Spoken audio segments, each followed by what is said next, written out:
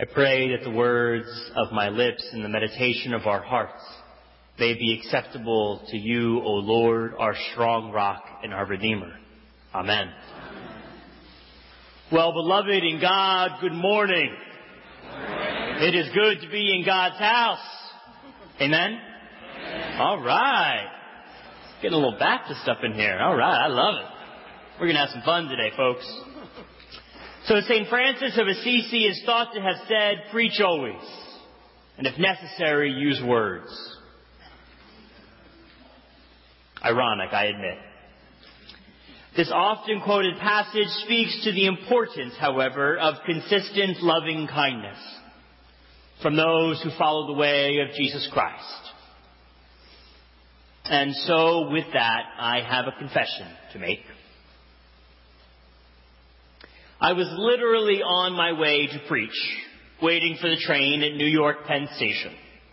I had just printed out my ticket and was trying to figure out if I had enough time to grab a quick lunch before my train began boarding. I'll admit that I was overwhelmed by the people buzzing past and the numerous announcements coming over the loudspeaker. Amidst the hustle and bustle, an older African-American man hobbled up to me, and a young woman was sitting next to me eating a bagel. He said, "Can you help a veteran get something to eat?" "No, sorry," I replied. There it was. My moment to exhibit loving kindness, and I missed it. I immediately began feeling large amounts of guilt. I grew up Catholic after all. That works way better in Boston than it does other places. And so I began justifying my decision. Well, he could get breakfast at St. Francis of Assisi across the street, and Holy Apostles Episcopal Church down the road, they have a lunch program. And of course, I missed the point. We are given opportunities to love and to be in relationship with the poor, the marginalized, and the forgotten. Not because we have something to give, but rather because we have something to learn, and perhaps something to receive. I had an opportunity to receive grace, but I thought making my train and getting here to Concord was just more important than Jesus in disguise. So please know that your preacher this morning continues to fall short of the glory of God. Maybe one day I'll get there. Now you might be saying, "Oh, Brother Chris, don't be so hard on yourself. You can't do it all." And you are right. But today's scriptures are quite clear about where Jesus stands. This year our lectionary has us reading from Luke's Gospel. A gospel that is consistently rooting for the poor, the outcast, and the stranger. And today's did not disappoint. At first glance, this passage might be interpreted that Jesus wants us to be a doormat, perhaps even allowing people to get away with abuse. It seems to infer that true Christian living is about doing whatever anyone else asks of us, no matter how hard it might be. But I just don't think that is what Jesus is getting at. Instead, Jesus is calling us to be merciful like God is merciful, to be the living embodiment of mercy. He is asking us to act as if each and every person is the very indwelling of God. Because they are. Each of you is beautiful. Not because of the designer clothes you have or because you smell nice, but simply because you are God's beloved child.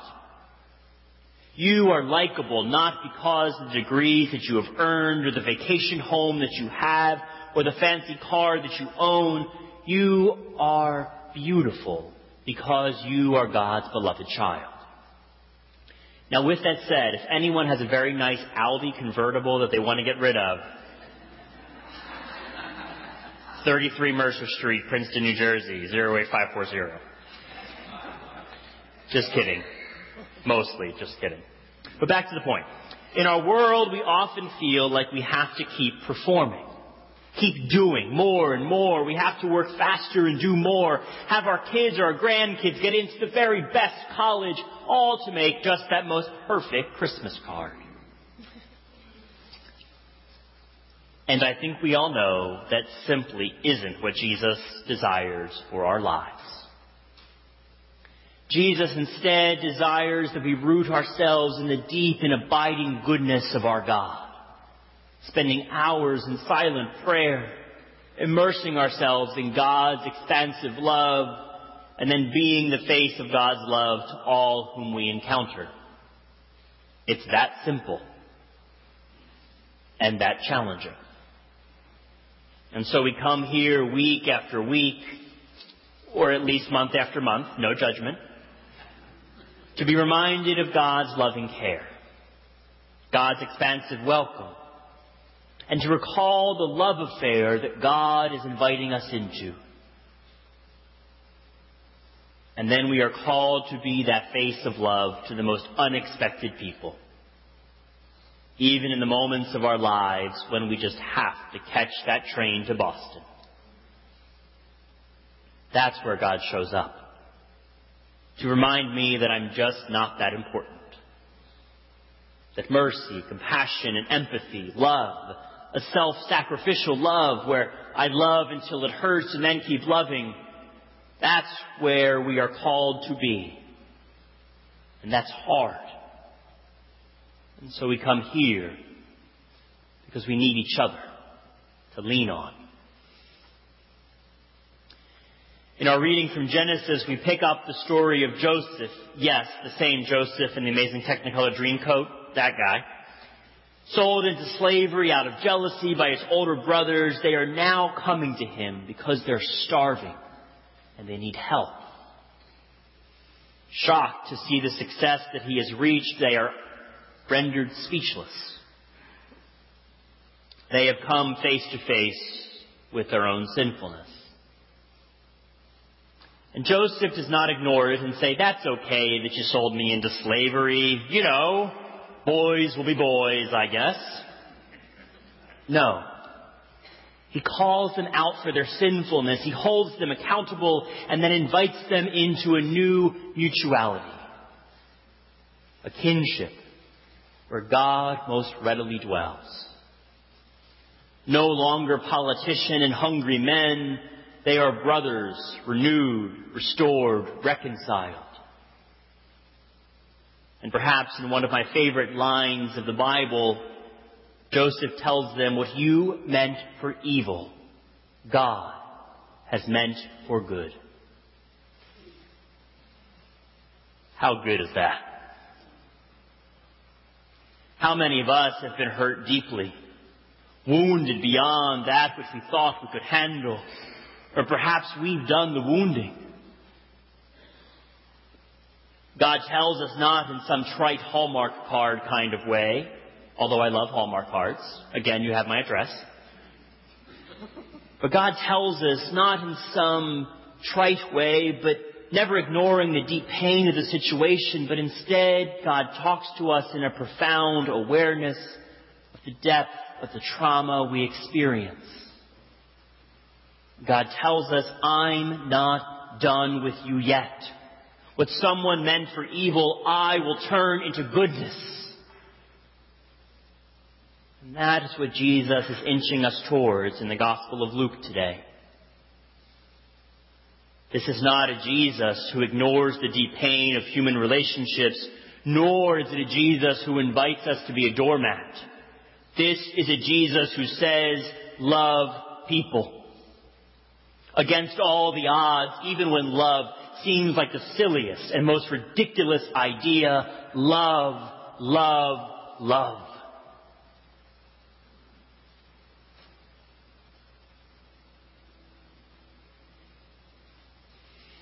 Over and over again in the Gospels, We see a Jesus who upsets the proverbial apple cart. He sets his eyes towards Jerusalem. He knows that his life, his loving kindness is going to get him killed. This is not a surprise to him. He willingly walks unto death. And now we might think, well, surely he didn't think he would be killed like that. Not such a violent way. And yet crucifixion was used regularly to intimidate and punish, to shame people into submission, so that in the future other people would not dare step out of line in quite the same way. Jesus would have often seen people crucified, for there were times when crucified people lined the streets. Jesus would have seen people treated as garbage and used as an example to ensure that those in power stayed in power, and still Jesus willingly walked unto his own death.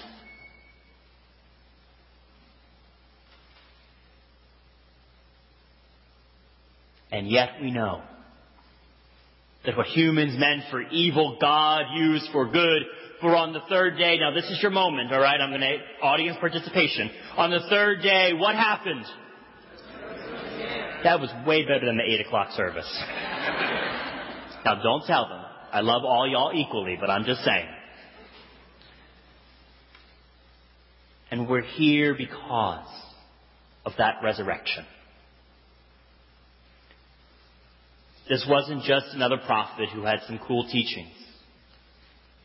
This was a man deeply rooted in the love of God, who above all else wanted to tell you, I have loved you with an everlasting love.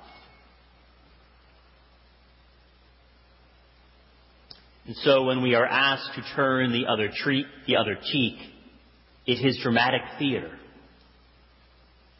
inviting the one who slaps us into an inconceivable love. When we give our jacket to the point that we are cold, we invite the naked into a love that is beyond human comprehension. When we respond in love when everyone would understand if we hated, we invite the perpetuator of that hatred into new ponderings on the goodness of God. This is a love that cannot be explained or taught. It has to be experienced and demonstrated.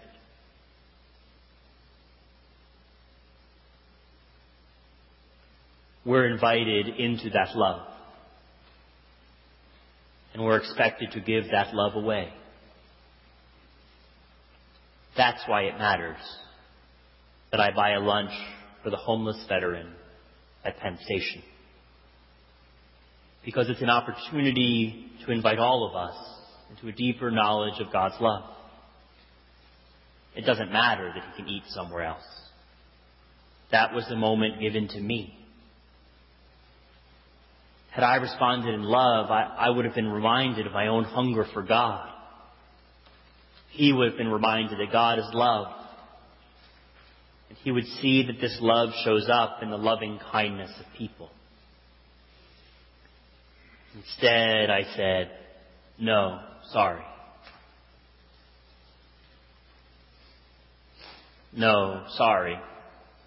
I guess I don't want God's love to show up today.